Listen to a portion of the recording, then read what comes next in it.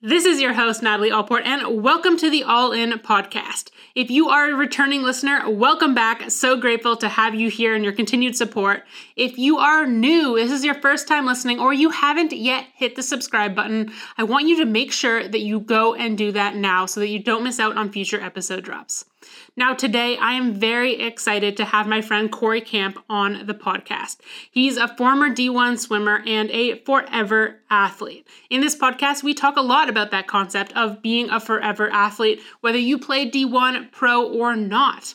Just embracing that concept and how sport and life cross over and those mindsets. We also start the conversation by talking about his experience competing in HYROX, which is what is called like the World Series of Fitness. This was really cool to get some insight on for me as a CrossFit athlete because it's kind of similar, except for all the workouts are the same. So I think you'll enjoy his conversation on that, as well as the mindset lessons that he learned through that he is now applying into life.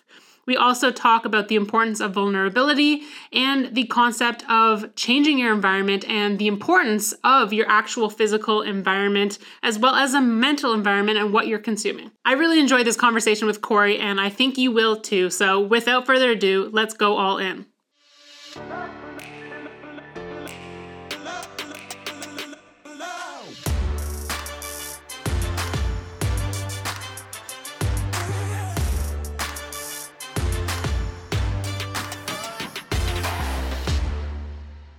Welcome, Corey, to the All In podcast. So stoked to have you on here.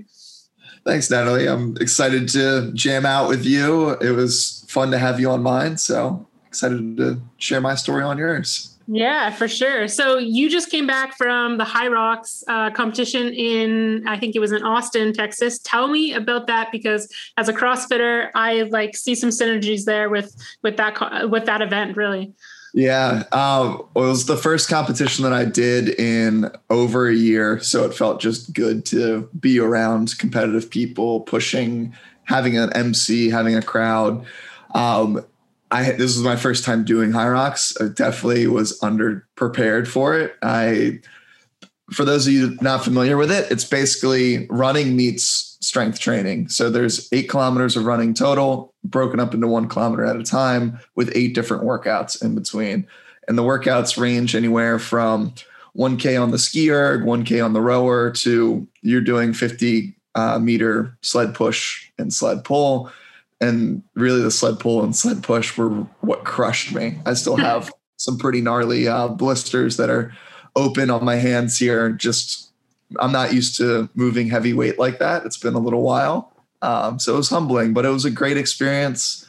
Definitely something I want to get into a little bit more. It definitely lends itself to me. I come from more of that endurance athlete space. So the fact that there's a lot of cardio in there, I know we talked about it. I was like, this is my wheelhouse. It's my bread and butter. I just need to conquer those 2 sled exercises. And I feel like if I can do that, I'd be honestly pretty good at it. So it was fun. Learned a lot. That's awesome. We are opposite athletes. I'm glad you brought up that, because sled push, sled pull, that would have been my jam. But the 8K of running, not so much in my world. I think that's kind of the cool thing, for example, about CrossFit is you would have a sled push, sled pull. You would have one of those workouts with the ski erg, the running, but then you have a max lift. And all these different things. So it's just interesting training. And I think HYROX is the same, where you got to kind of sacrifice maybe some of your running capacity for some of the strength training parts. Is HYROX, it's just one long workout? It's not multi-day. It's not multi-event. No. It's just one big one. It's just one big one. They start you in waves, and average time is about an hour 30 ish or so. So my time this go round was 1:23. I was like, all right, cool. I'm above average. Got 30th on the men's side. Nice. Definitely want to improve on that though, moving forward. My first thought when I got to the sled stuff was did I grab the right one? Like, this feels heavier than what I was expecting. I feel like that's always the case, especially after like coming off running or something. You never expect that. Like, it's the same in CrossFit. You come off like running, you go to grab the barbell and you know what it feels like in the warm up. And all of a sudden you're like, this feels like 50 pounds heavier. It's even just the way that your blood flows, like your body could just be like occluding blood flow to your legs or to your arms. Cause it's for running, it might need more in the legs. So then all of a sudden you go to use your arms on something and you're like, my arms are rested, but really your body is kind of like occluded blood flow there. So then it just doesn't feel rested. It's the worst, right? You're like, this should be way easier than it is. But then I loved it because then it put me in my head. And I love that mental challenge that it then provided me of like, okay, just breathe, focus on your breath, like reset. Your body will acclimate to this shift if you're able to keep your heart rate under control and keep your body temperature under control. And you can do those the quickest through keeping your head clear and keeping that headspace like focused on what you're doing right now. Not, oh my gosh, this is going to take me 10 minutes to push this sled this far. Oh yeah. Well, that's the thing, right? Like, just look at it, the little steps that you have to take. Do the workouts change per event? Like, is it always different or is it always going to be the same so you can try to beat your time next time? Always the same 8 workouts. Oh, wow. Okay. The only thing that changes is if you choose to go like up a division. So I did the men's like regular. If I went up to the pro division, it would actually be the only thing that would change would just be a heavier sled, heavier sandbag, and I think a heavier wall ball, med ball that you were throwing. But aside from that, it was pretty much the same across. Oh, interesting. That's cool. Cause then you can know what you train for. That's the hard part about CrossFit is like you can spend the whole year being like, I'm horrible at handstand pushups, train it all you want. And then you go to say the games or a competition and then they just don't show up. And you're like, did I waste all that training time? It's so crazy to train for, but that's really cool. I like that concept of having those staple workouts in there so that even though it is a varied, like, thing when it comes to fitness, because you're working on all these different kind of ranges of type of workouts, endurance, strength, anaerobic power, you do have some sort of game plan where you can make like a weekly training schedule or a periodized training schedule for something. Yeah, it definitely makes the preparation a little bit easier. And the only thing that I'm struggling with preparation for it was access to a sled. A lot of gyms don't have those readily available around here, and gyms were honestly closed for the most part leading up to this event. So I think moving forward, definitely looking forward to getting my hands on some sleds and just having some fun with it, working with it. Yeah, I miss sleds a lot. Like here, for example, if I had a driveway, I might think about buying a sled, but it's all gravel. So you obviously can't push a sled, or you could try. It would not be fun. But have you seen those like Torque Fitness, those things that are like on wheels? I think you can like set a resistance. I feel like that's like a good option for people who don't have like a straight place to do a sled, but they could use it. There's actually a CrossFit Games qualifying event this weekend, and they put in the Torque Fitness, which is like the first time ever in CrossFit.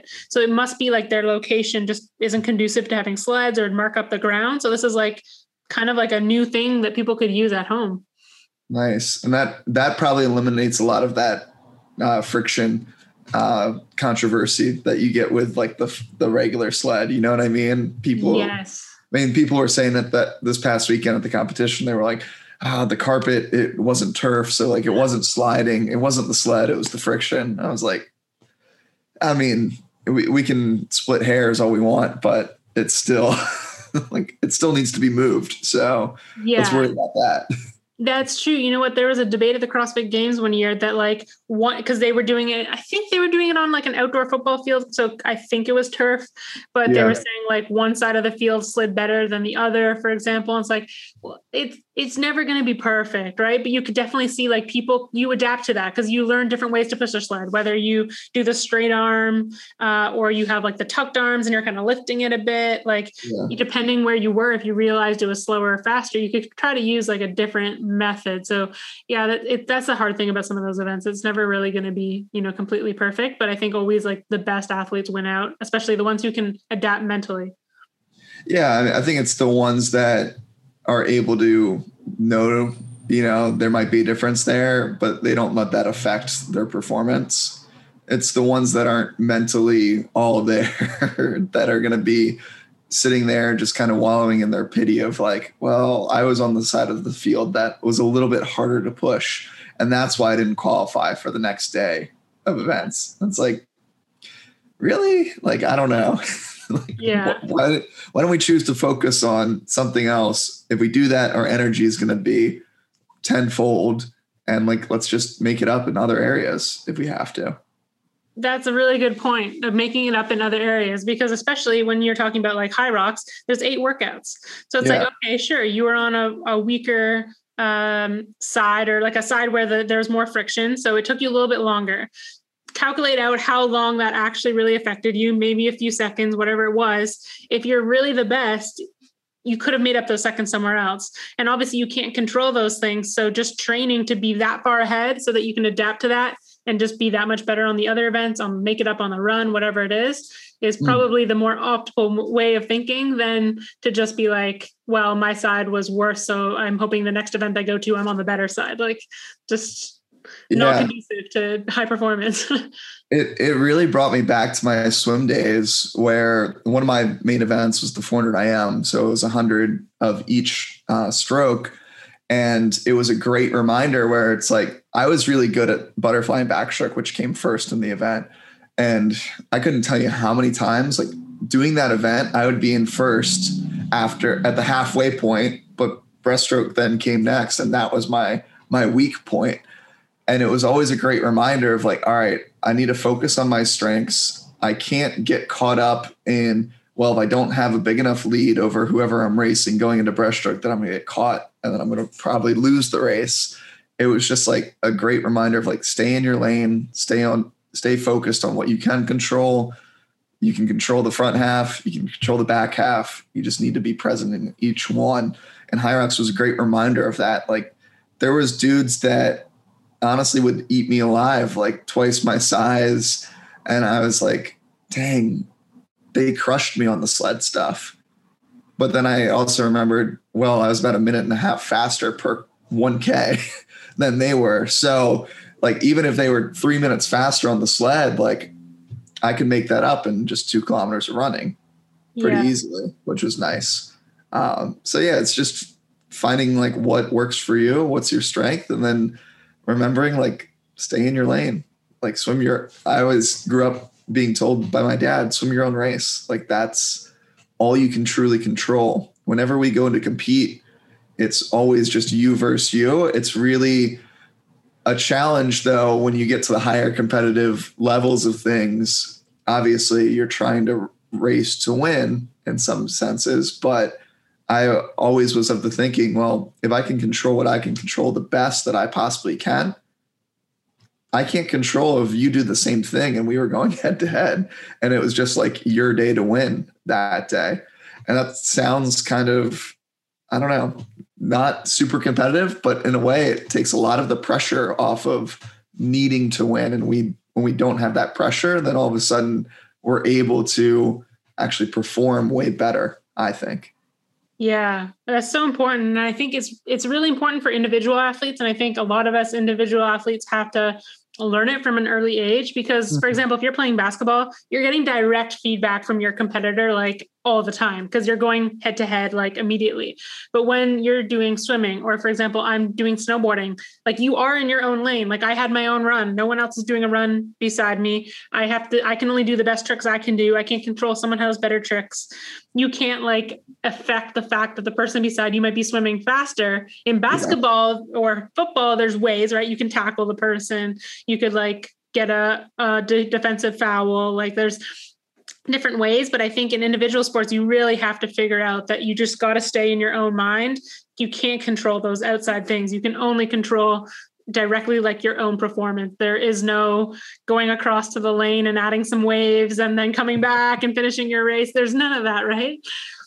As much as I wish, there was, we would do this one relay style in high school where we had a lazy river at the pool that I trained at.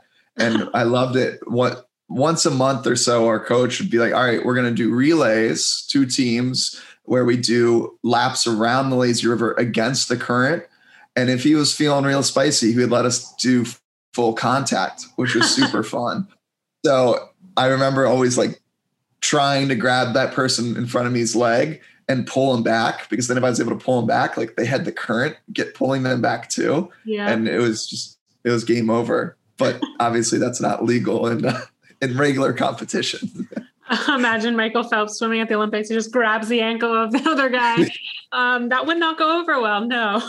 It would make it. Honestly, I think USA Swimming should, or FINA, the overall governing body of swimming, should consider it, because I think that would make swimming a little bit more fun to watch for non-swimmers. I think it would be interesting, but then when you think all the way down to like the kids training for it, there could be some incidental deaths, injuries. Like kids are like, I want to do this for a living, so they're practicing with their siblings in their pool and just poking them under the water. Things could go wrong there for sure. No, I think it through. Yeah, I think you're right. Maybe just keep it to that once a month, have it as a fun thing. Yeah, with supervision for sure. Well, I want to go back to something you said earlier about just like thinking, one thing at a time, right? Not that like you have 10 minutes to finish the sled push or whatever, just thinking about like the next step.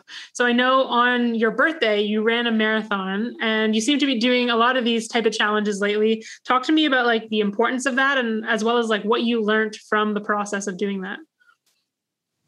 Yeah. Well, where that all kind of stemmed from is this identity piece that I found myself struggling with when swimming ended for me. It was this notion that we were put in a box as a former athlete, and it was like, all right, cool. Like, it was great. You did everything you did in the pool, but like, it's time to move on and carry that. And I was like, it wasn't until honestly quarantine last year where I started to question, like, are my best days behind me? Like, from an athletic stance. And I was like, I don't think so. I think there's so much more out there that I can do. I never really run before, like lockdown occurred last year. So I was like, I'm going to get into running, I guess. I started with a 5K end of March 2020. And then 6 weeks later, I ran my first marathon, just completely solo. That was a whole learning experience. I learned a lot. It was really challenging. I walked a ton. I was way slower than I wanted to be, all of this stuff.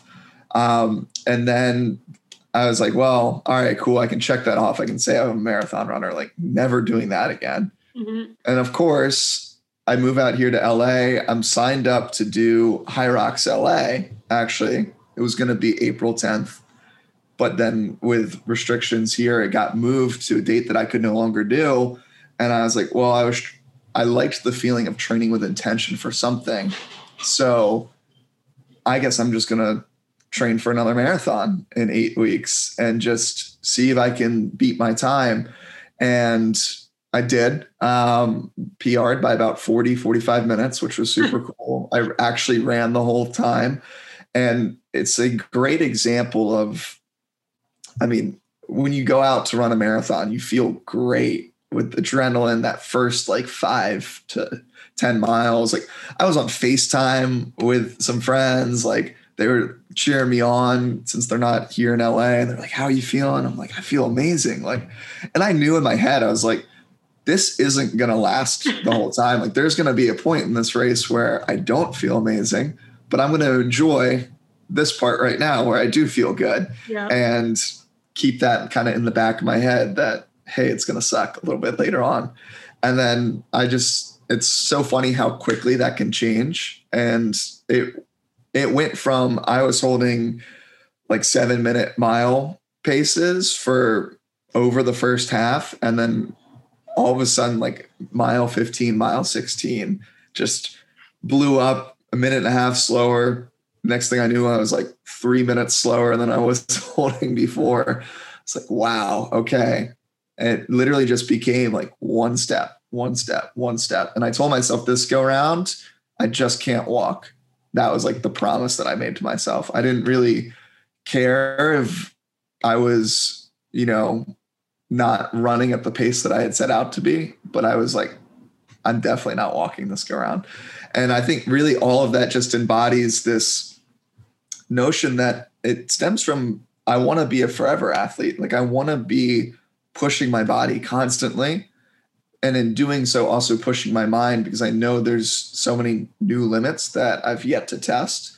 And I learned so much more about myself by going out and testing it. And that's just, I think, in our innate nature as athletes. You know what I mean? It's that language that you and I speak so fluently that it's one thing to read a book about something, but it's a whole nother thing to go throw your body through it and actually experience it. Yeah, that's so true. It's in the action that we learn. And I think like pushing our bodies is such a great way to learn about ourselves mentally. But I also love like what you said about, FaceTiming your friends and all that at the start. Because as you're saying that, I'm like, oh, I know this is going to go downhill from here, because I think I shared with you my story of my 100K ski and it was similar. But I think there's so much value in actually enjoying that start, especially if you've done the marathon, it's not going to last that same feeling. But a lot of people, they'll go through it and they'll say, they'll focus on the fact that like, okay, I'm going to hit the wall. I'm going to hit the wall. When is it going to happen? Like, let me just think about that point. Well, then at the end of the day, you've spent the whole entire time either in that point of suffering, like in that last half, or thinking about it, right? Or like focusing on that. So when at the end of the day, you look at the run, you're like, I did not enjoy this at all. Versus if you like, just be where you are now. And if you're enjoying this moment now, live in that, especially knowing that it could change. Because then when you do look back, you're like, yeah, of course that last half sucked, but like the first half was so good. And so rather than, having this empty cup at the end, you at least had this different varying experience. Yeah. And if you're spending that first bit where you do actually feel good, just worrying about, well, like, when is this going to go wrong? I know this is going to blow up at some point. And a lot of us go through life like that, right? Some of us struggle when things are going really, really well. We start to self-sabotage and we start to be like, okay, like I've been having a great streak of business. Like, when am I going to lose it all? Like, when's it going to change? And when we start to do that, we're actually subconsciously inviting those things in and making the likelihood of that happening tenfold. So yeah, like if you're going into a marathon knowing like it's going to suck at mile whatever, because no matter what how much you train or how good you are, everyone hits that wall at some point where they need to push through it. I mean, even the world record holder at 2 hours experiences that. And it's no slight on him being a not great runner. He still is, but you need to have that emotional and mental energy in reserve to power through that. And if you're just spending time in the beginning constantly worrying about when it's going to happen, you're expending those resources way too early on, whether you know it or not, so that when that wall does come, you're going to be way more in your head than the people that are going to be able to power through it. Yeah. I think that applies to everything in life, like whether someone's an athlete or not, like whether they're pursuing something in business or just like their everyday life. It's like celebrate those small wins and like be in the present moment for them, because otherwise you're going to have good and bad days. And if you don't, enjoy those highs, then when those lows hit, it's like you're constantly there because your mind is still thinking about it, even when you're in that high point.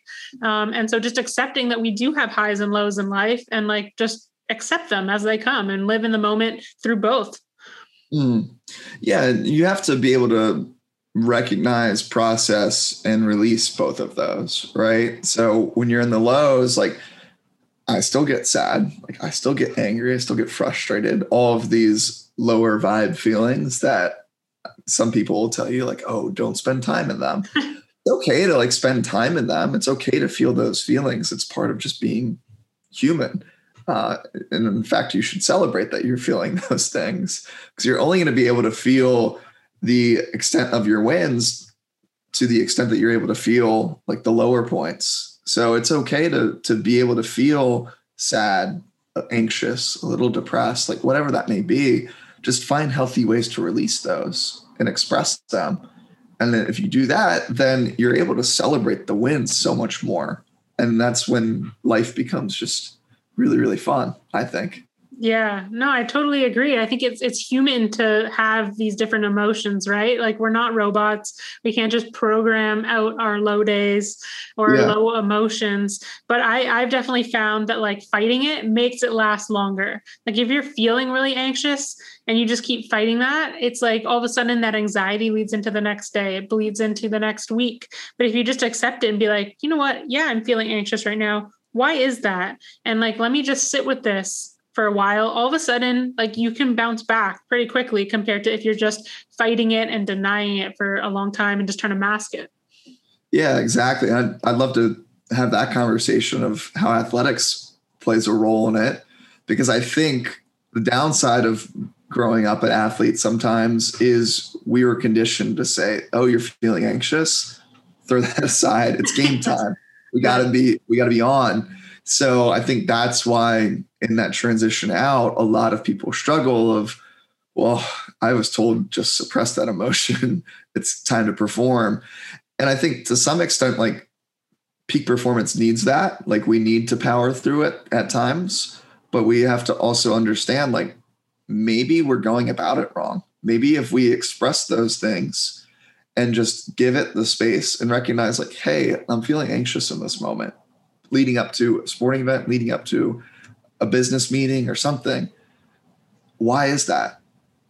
And like sit with it for a second, and then you're able to just say, okay, cool.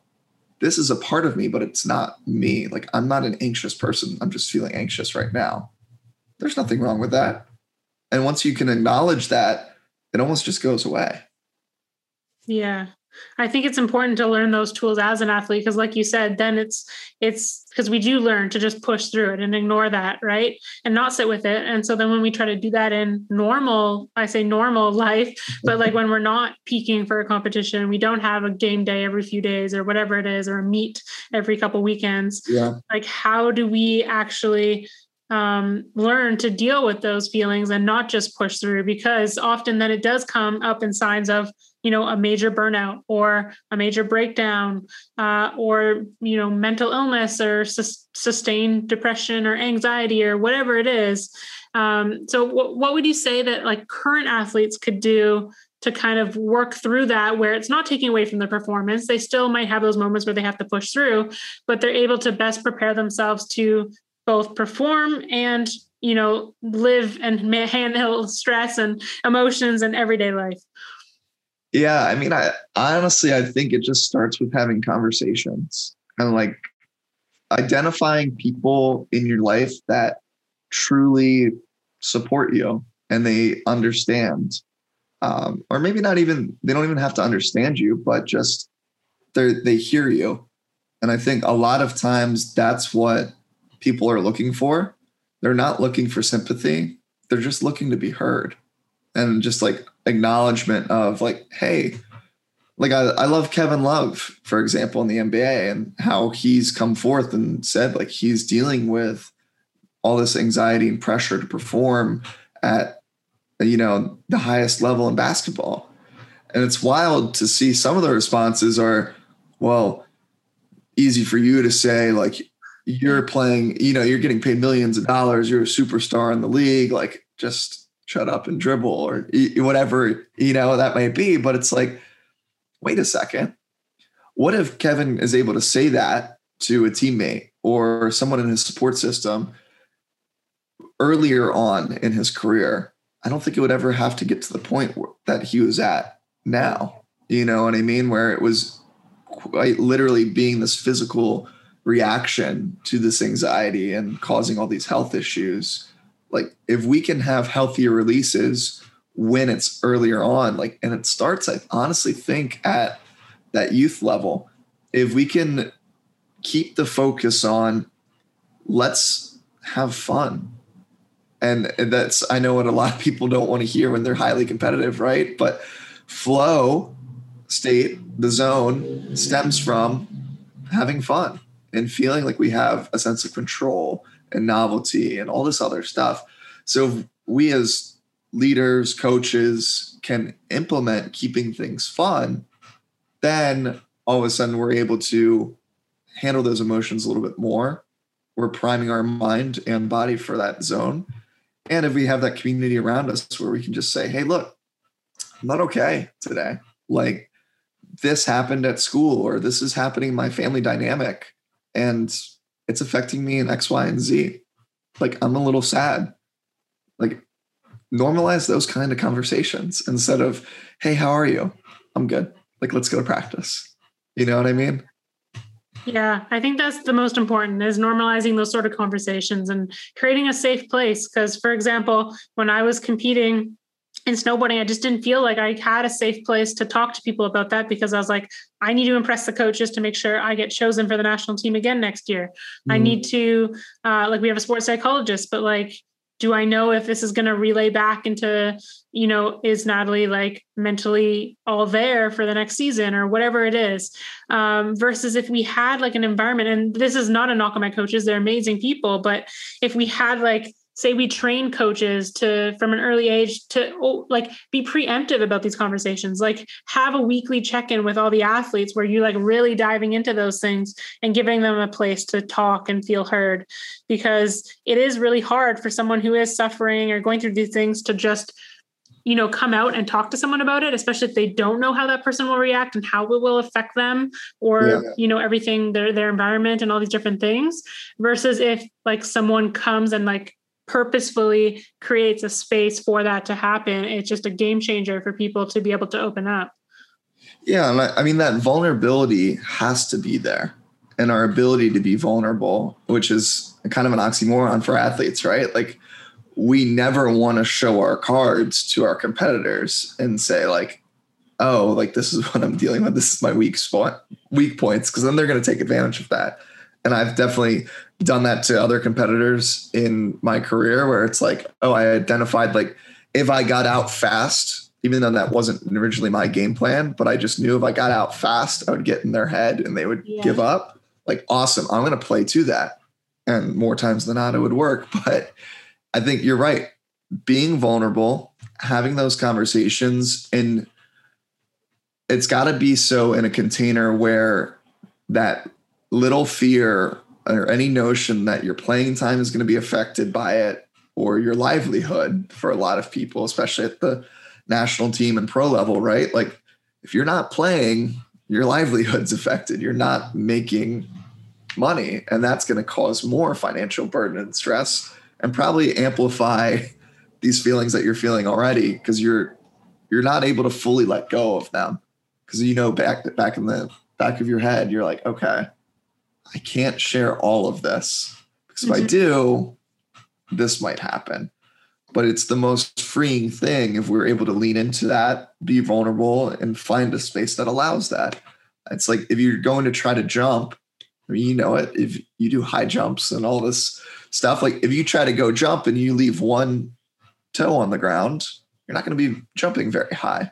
You know what I mean? But if you jump with every ounce of your body, it's amazing how much higher you can soar. That's exactly what vulnerability does, is it allows you to fully commit to letting go of that emotion and freeing your body in doing so. Yeah, that's so important. And I love what you said about kind of like how athletes like to keep their cards close, right? Not expose their weaknesses to competitors. And it's so true. Like what you said with getting into the head. For example, my dad was a hockey coach to my brother's team, and they knew this one kid from school. He was friends with my brother. He was on the other team.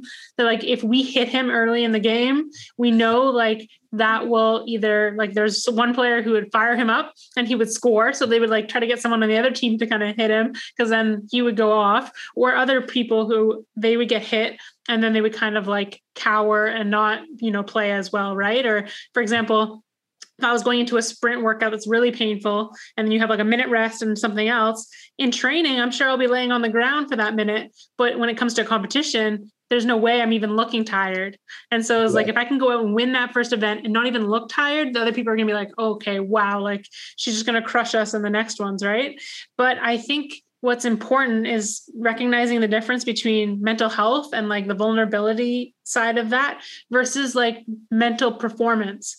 Because I think for some athletes, for sure, their mental health affects that mindset in performance. But for some of them, they can get still the mental toughness to push through a hard workout, to, play really well in the game, but then their life is suffering outside of that.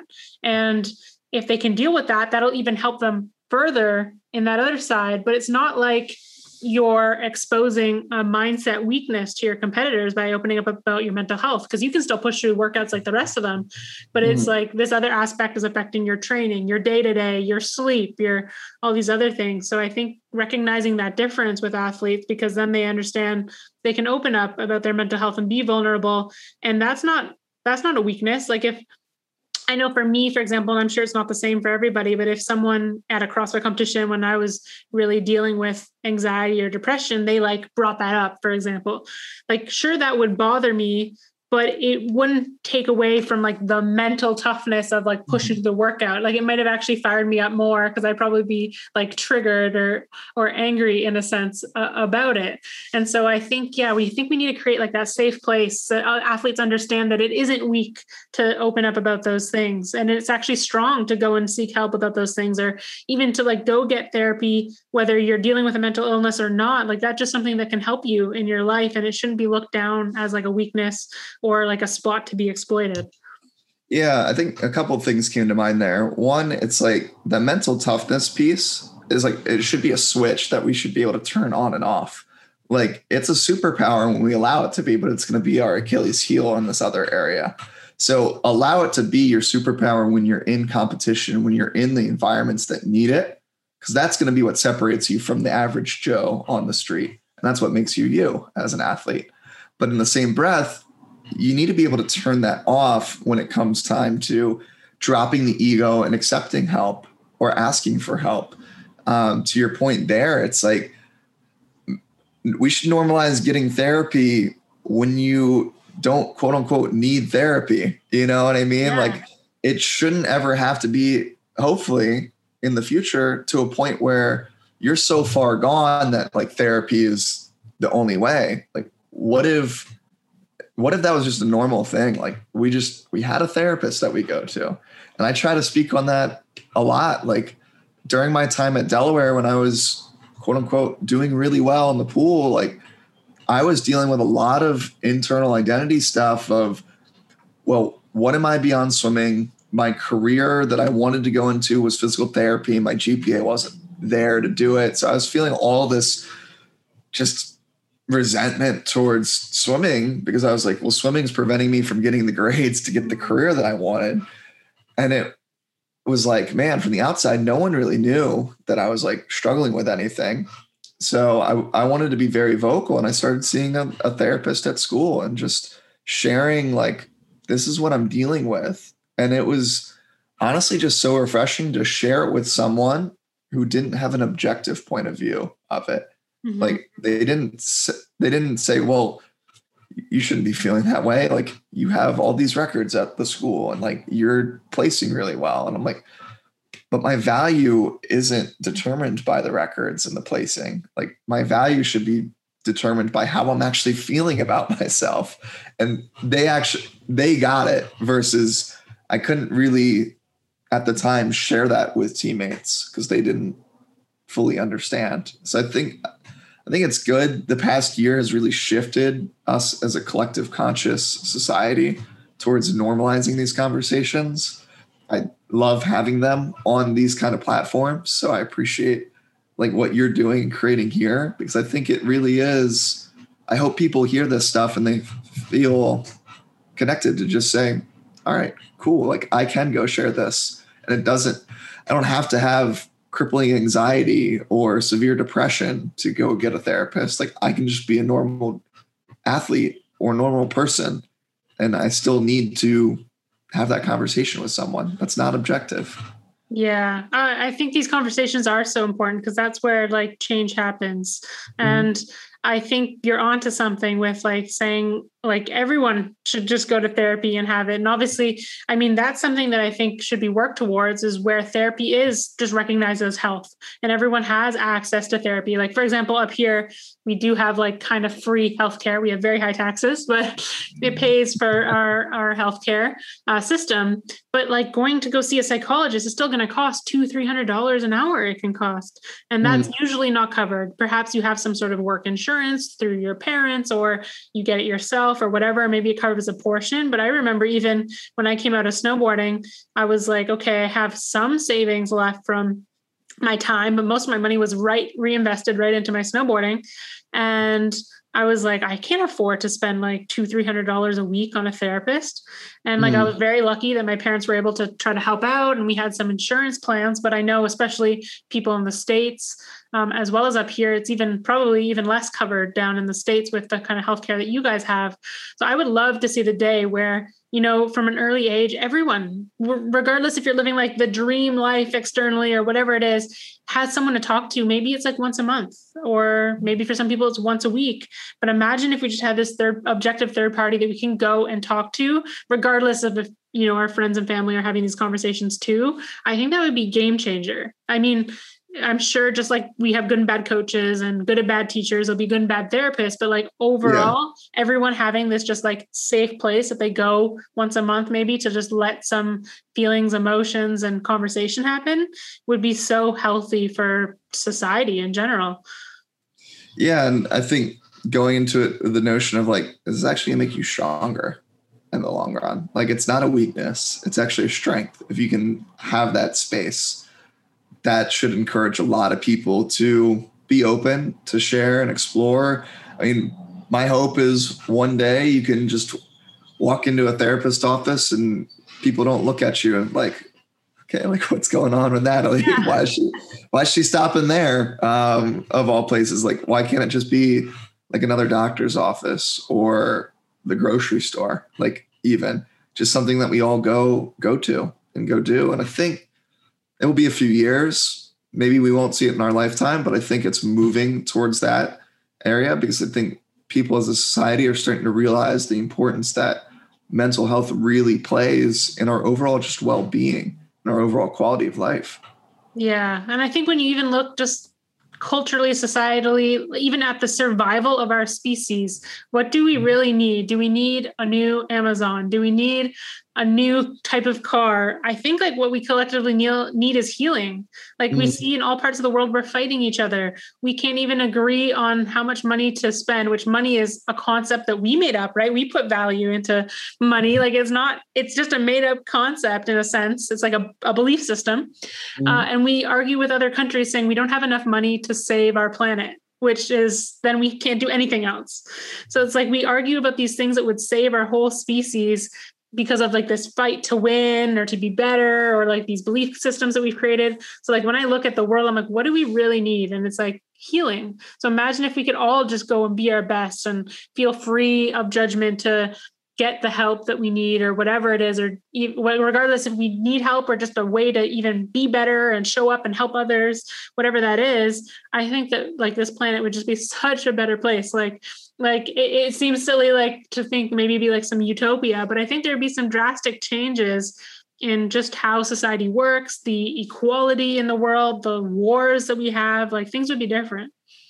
Oh, 100%. And I mean, if we can ever get politicians to drop their ego, I think that's where it really starts, right? Like even collective countries, like I look at the US, for example, like it's hard to find another country that has a bigger ego than the US, and this belief that we're the greatest country in the world. And if we're able to just drop that for a second and be like, maybe our neighbors up north in Canada are doing some really cool stuff with this universal healthcare system. Like maybe we should check out that sometime and be open to learning from it, instead of like our way is the best way. It's the only way.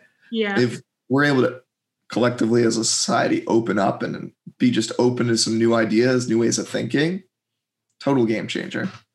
Yeah. And I think it's also just big picture thinking. Like a lot of people don't think the bigger picture. And we think like, oh, well, 200 years ago, or 100 years ago, someone wrote on a piece of paper, this is how things are always going to be done. So this is how we have to do it. And I was like, in 100 years from now, we're going to think that's so stupid. And like 500 years from now, we're going to be like, what the hell? Like we've changed every 100 years to something different, or every decade. I was watching a podcast clip, I think last night or this morning, and it was saying like it was Neil deGrasse Tyson on the Joe Rogan podcast. So I think it was just this morning.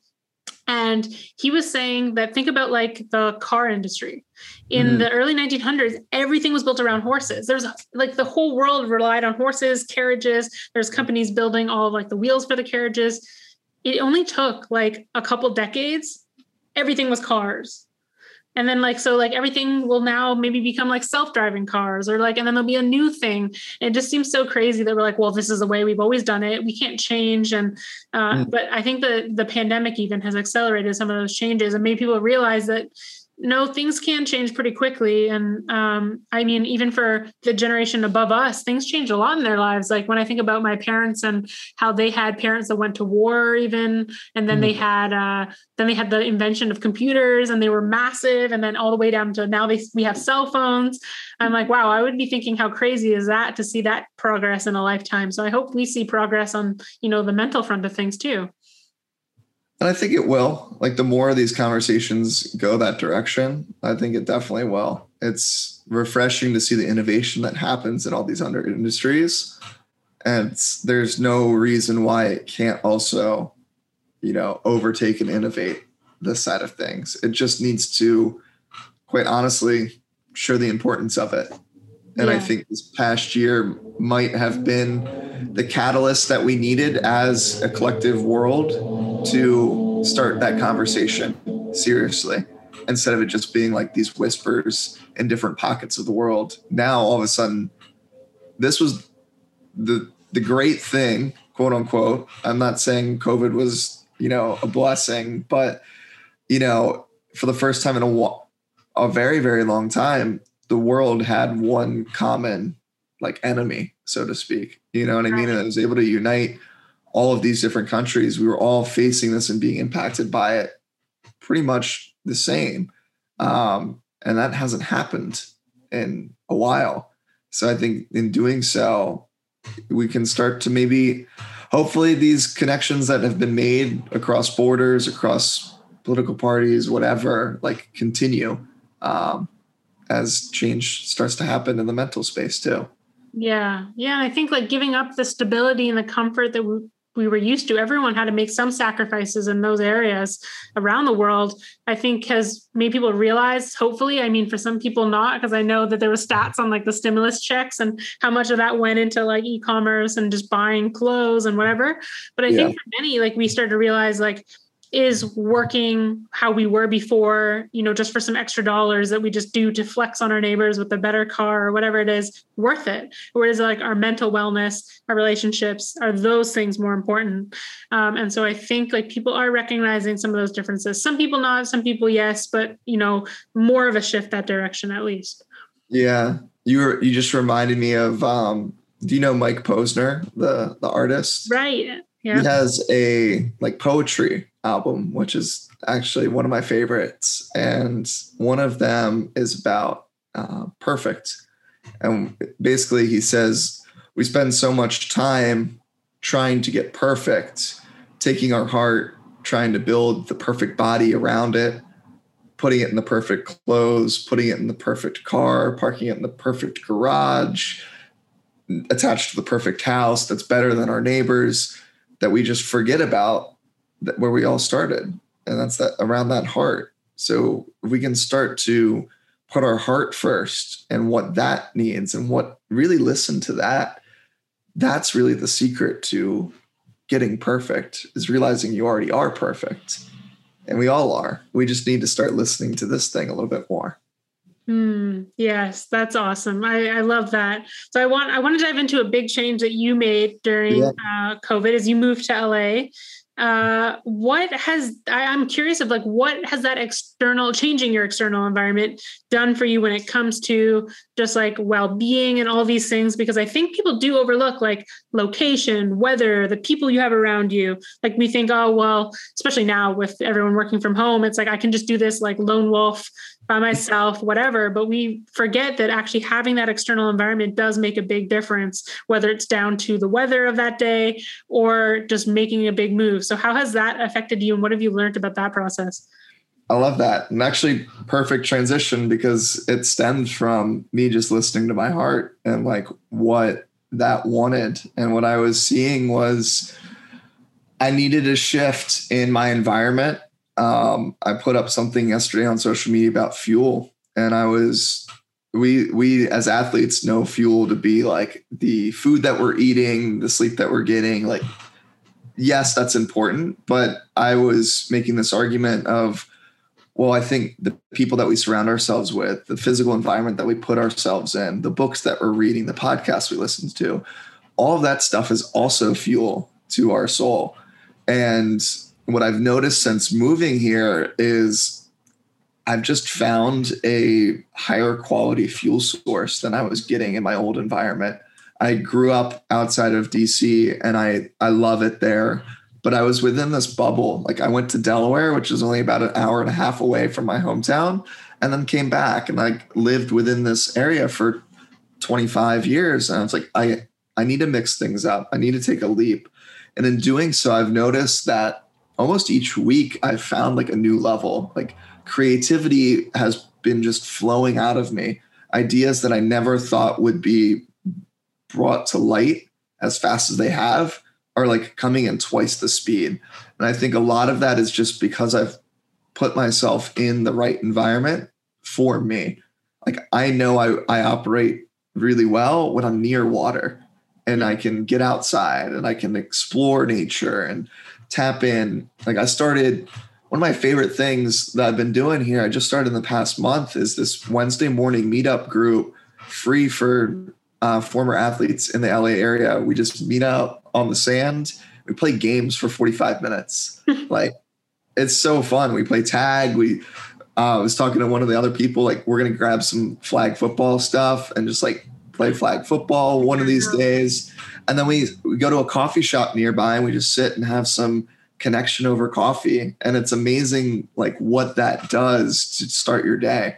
All of a sudden you're just amped up. You've gotten your movement in, but you've disguised your movement as this fun game.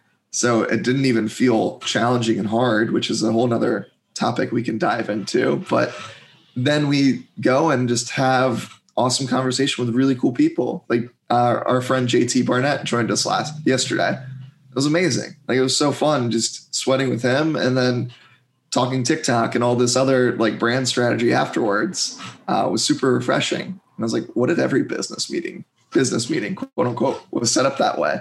Like just sweat, have fun, and then sit down and talk the nitty gritty. It becomes a lot easier. Yes, that is so true. And like, cool that you brought up JT because, for example, I think when the lockdown first happened, it was like the first week of it when I got introduced to JT and we had a Zoom. And I remember him telling me, I was talking about like how I just kind of like to work on my own and like do my own thing. And he was talking about, he's like, oh, I need people. Like he's like missing going to the office as they used to have like a different office space. And they used to have, some people who were helping with Reset at that time and different things. And it got me thinking from then on. I was like, I'm going to try to connect with like new people every week. And then I started doing like Instagram lives every week and started doing these different things to bring connection into my life. And I realized that was something that I was missing. Like I've always, especially being an individual sport athlete, have that lone wolf mentality. Like I can just do this on my own. I always work from home, like whatever. And I was like, no, I am missing some of those things. And it was funny because I was telling you before this that we had no water at the end of last week. And so our landlord came over, we're renting this house, and he came to look at things, I think on Saturday. So we all had our masks on. He came inside to check it out. And it was so funny because when he left, my boyfriend just looked at me and we could tell we were on the same wavelength. And he was like, oh, I wish I could have just like offered him a beer and told him to stay. And I was like, how funny, because we're both like in the past have been just like, oh, it's fine if we just, I like my time alone. I lived alone for a while, which I really enjoyed. And he's kind of similar. And so it was just funny how he's like, he liked that social connection, just to having anyone to talk to because it's been so long. And so we ended up texting a friend and meeting up with a bunch of new people in the area to play some spike ball in like a baseball diamond. And we only had like an hour to do that before we had to go like pick up dinner. But I was like, wow, that felt really good. Like it felt really good just to, just talk to new people, to just play a game, have different conversations, like just be around different energy. And so I think that's very undervalued. And it's something that I think, most people will be excited to get back to, whether they did that before or not, once, this pandemic is over. Well, I think even to like your point there, like I'm very introverted too, because of swimming. Like 90% of my workouts were head was in the water. I can't talk to anyone. But I think all of us have two sides of the coin. Like we still need to fill that cup, whether we realize it or not. And that's why I missed swim practice so much yes, 90% of my time was in the water, but the other 10%, I was with some of my best friends and we were talking and chatting, and probably very similar to you, like in between runs, being able to talk with your friends that were also doing it. It's like, wait a second. It's not, why did we overcomplicate things? Like, why do we think we need to do lone wolf and just like go about it by ourselves? Like, what if we start to collaborate a little bit more, and that's why I love podcasting. I'm sure that's probably what you found too. Like you're not a full-time podcaster, but it's definitely a valuable part of your overall brand. It fills that need to have that social communication. You know what I mean? That's exactly it. It's just awesome to talk with new people and experience different energies, different thoughts, different conversations, and expand that zone from, just your direct location, or as well as now with the lockdowns, not even being able to see people in your close location, being able to have these conversations is just so valuable. Especially, it's been really valuable for me. But I'll touch on that lone wolf thing, because if anyone else is like listening to this and they're like, oh, that's me, like I just still like to just be on my own, I'll challenge that thought, because I thought that was me for a long time. And similar to you, like whenever I was competing at my highest level in CrossFit, and I am trying to see if we'll make a little bit of a comeback, but we'll see.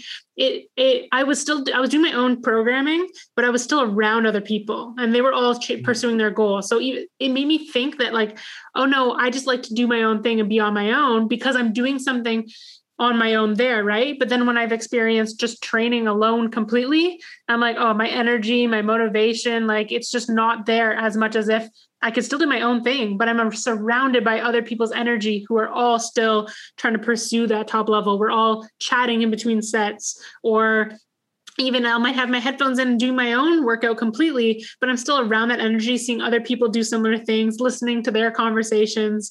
It's like, for example, people who like to go to a coffee shop, even though they may have their headphones in and do their own thing, there's a reason why that might be more effective for them than just working at home in silence.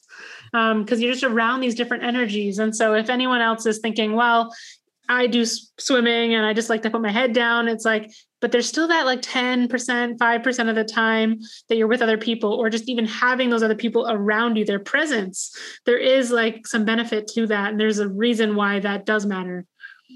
Oh, 100%. I mean, even in swim practice, like I live with two guys that I grew up with since 9 years old. And we actually reminisced for my 100th episode on the athletic mindset, about how we would just like the nonverbal communication skills between us is through the roof, because we've been nonverbally communicating with each other or against each other since 9 years old. And it's really cool to see, like, even though a lot of practice, it was like, I need to put my head down and worry about me. It was still like, well, what are Jack and Jorge doing? Like, and I'm feeding off of their energy. Like when Jack was having a great practice, like so was I. And that goes a very, very long way. And that's environment, right? Like environment, I think, is everything. And if you can intentionally engineer your environment, knowing like what you really thrive in, I encourage people to do so. And maybe at first it might feel like, well, we're in lockdown, we got all these things. I would challenge you to just pause for a second and really take a look at, okay, how can we get creative? How can we make this super novel? Zoom. game changer, right? Social media, make it social, like actually interact with people on there and do so from a space of you both are clear with your intentions and like why you're doing it, rather than just going on and mindlessly scrolling. Yeah. Oh, yeah. So beneficial. Like the other day I did, we were allowed group workouts outside over here. You're not allowed group workouts on the other provincial side, but here you are. And one of my friends, he like leads kind of like a fitness community here. I think they're in the works of building a gym, hopefully soon. And so he did this class. There was only like maybe 3 or 4 of us there, but it was just that environment, and then getting coffee after. And even though everything's social distant and different, it was just being around people again. It does make a difference. And even if you are someone who like you are doing your own thing, and so you can't always do it around people, even just once a week, somehow having some sort of community or accountability or conversation, it is important to foster.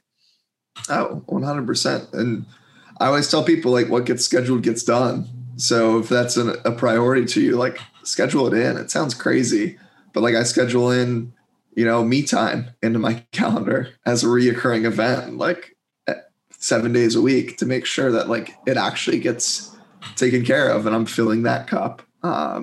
So that's been a great game changer for me. Yeah, I think you made a post about that recently about, just what if you scheduled your own time for yourself before the rest of your day, your commitments, whatever it is, work, business, sport, competition. And I think that is so important. And I think, it's a reason why a lot of people, they wake up and they slept in, they snooze their alarm. So then they check their phone, they check social media. So then all of a sudden they're getting their energy impacted by other people, other, news stories, whatever that is. And then they have to rush off to work. But even if you don't have to wake up at 5 a.m., but if you start work at like, let's say you start at 10, you could even sleep until like 8. But if you can just give yourself that like half an hour, whatever time that you can give yourself, it makes such an impact to have some sort of control before you like give your day to other people or to other demands or whatever else. Yeah, I'm so glad you brought up the phone. Like I noticed such a difference in my day when the first thing I grab is my phone versus like waiting 30 minutes or an hour. My best days are honestly the days that I can prolong that phone as long as possible, because what the phone, as great as it has been for a lot of us, it also just puts us in this reactive state. Yeah. Right from the jump, from the minute that we wake up. That's why I shifted to an analog alarm clock recently, because I was like, I don't even want to be tempted. How many of us have that subconscious behavior, right? Like we shut off our phone alarm and somehow we ended up on TikTok 5 videos deep into your For You page. Like what? Like how? And like these apps are literally designed to do that for us. So if we're able to combat that by being proactive with little things, buying a $10 alarm clock on Amazon or something like that, setting some clearer boundaries of like, okay, I'm going to be proactive going into my day. It's amazing that shift that happens, similar to like our point earlier of the marathon. Like if we're being proactive and like just enjoying the moment, enjoying this mile that we're on, whatever, rather than being reactive to like, oh my gosh, like I need to drink water now and all these things, like the race is going to unravel really, really quickly. Just like your day is going to unravel really, really quickly if you're constantly reacting to that email that just got sent or that text that came through in the middle of the night. It takes some time to repair and then go into it. Right. Yeah, because it takes energy to be reactive. And so if you can like fill up your cup or charge your battery before you go into those situations, you're just going to have better control over your emotional response to those reactions and just have more energy to deal with some of those things in your day to day. So that's so important. And that leads into like these final couple questions that I always end things with. And the first one is, out of all the things that you do in your day, like all your daily habits, what is the one biggest game changer for you? I mean, just given our background, movement to some extent, and mentally reframing what that gets to look like each day.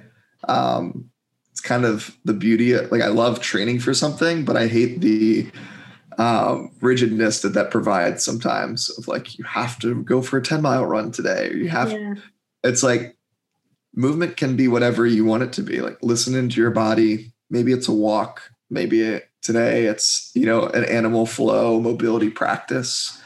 And that's what your body needs. Like, awesome. Tune into that. But movement's been an absolute game changer. Just being very intentional of having some form of that every day. Yeah, that's just so important. And you notice it. I think people overlook it. Like they retire from sport, or they're just someone who never exercised and they wonder, like, why are some of these things happening? Like, I'm not feeling so great, whatever it is.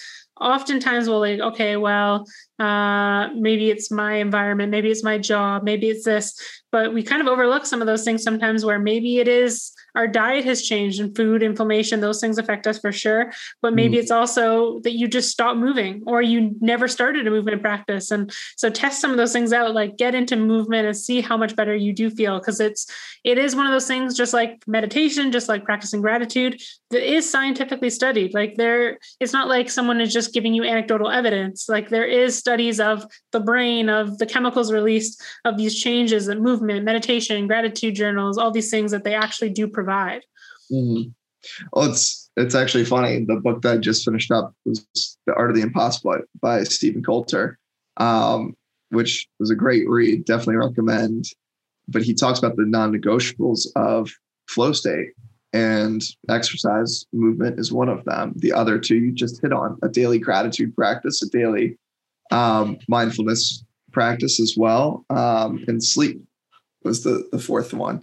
And it's so funny because when any of us experience anything in life that's stressful, those are usually the first four things to go, right? Like the moment we get hit with a deadline of our work, we're like, I'm just going to sacrifice sleep. I'm going to sacrifice, I guess my workout's not happening today or whatever.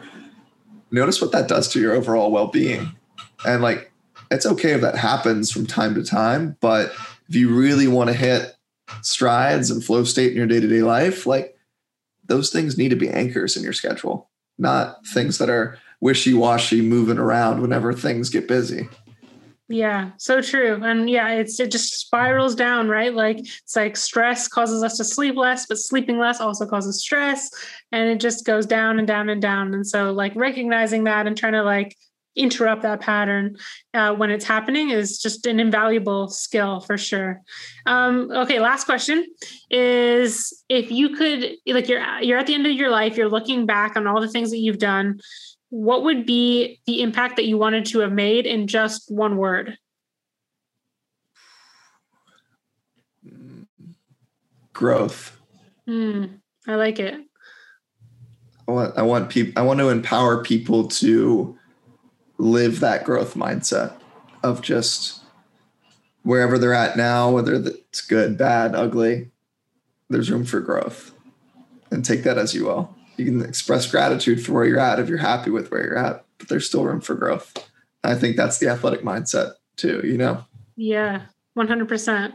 Well, this has been awesome. This has been so great to jam out on all these different topics. I hope that anyone listening got a ton of value from the things that you've shared, from mental health to movement to your own experiences with changing your environment and with competition and the marathon and all those great things. So really appreciate everything you're doing with your work, as well as coming on and sharing this time with me. Where can people find you and learn more about what you do? Yeah. Well, Natalie, thank you for having me. I love what you've built with your platform, so I appreciate it.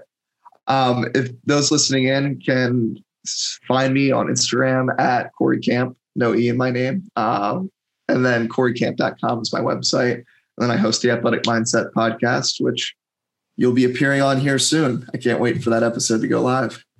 Awesome. Well, thanks again for joining me. This has been great. And everyone, if you want to check out what Corey is up to with coaching, with just sharing some awesome things on his social media, definitely go check him out. Hey, I think that the greatest gift in life is presence. So thank you so much for gracing me with your presence of tuning in to this episode. Now, something that I would appreciate a ton and would help this podcast keep growing is if you, one, take a screenshot of this episode and share it on your social media so more people can find the podcast, and hopefully we can help impact more people. As well as number two is if you can leave a rating and a written review. That means so much. And once again, thank you for being here.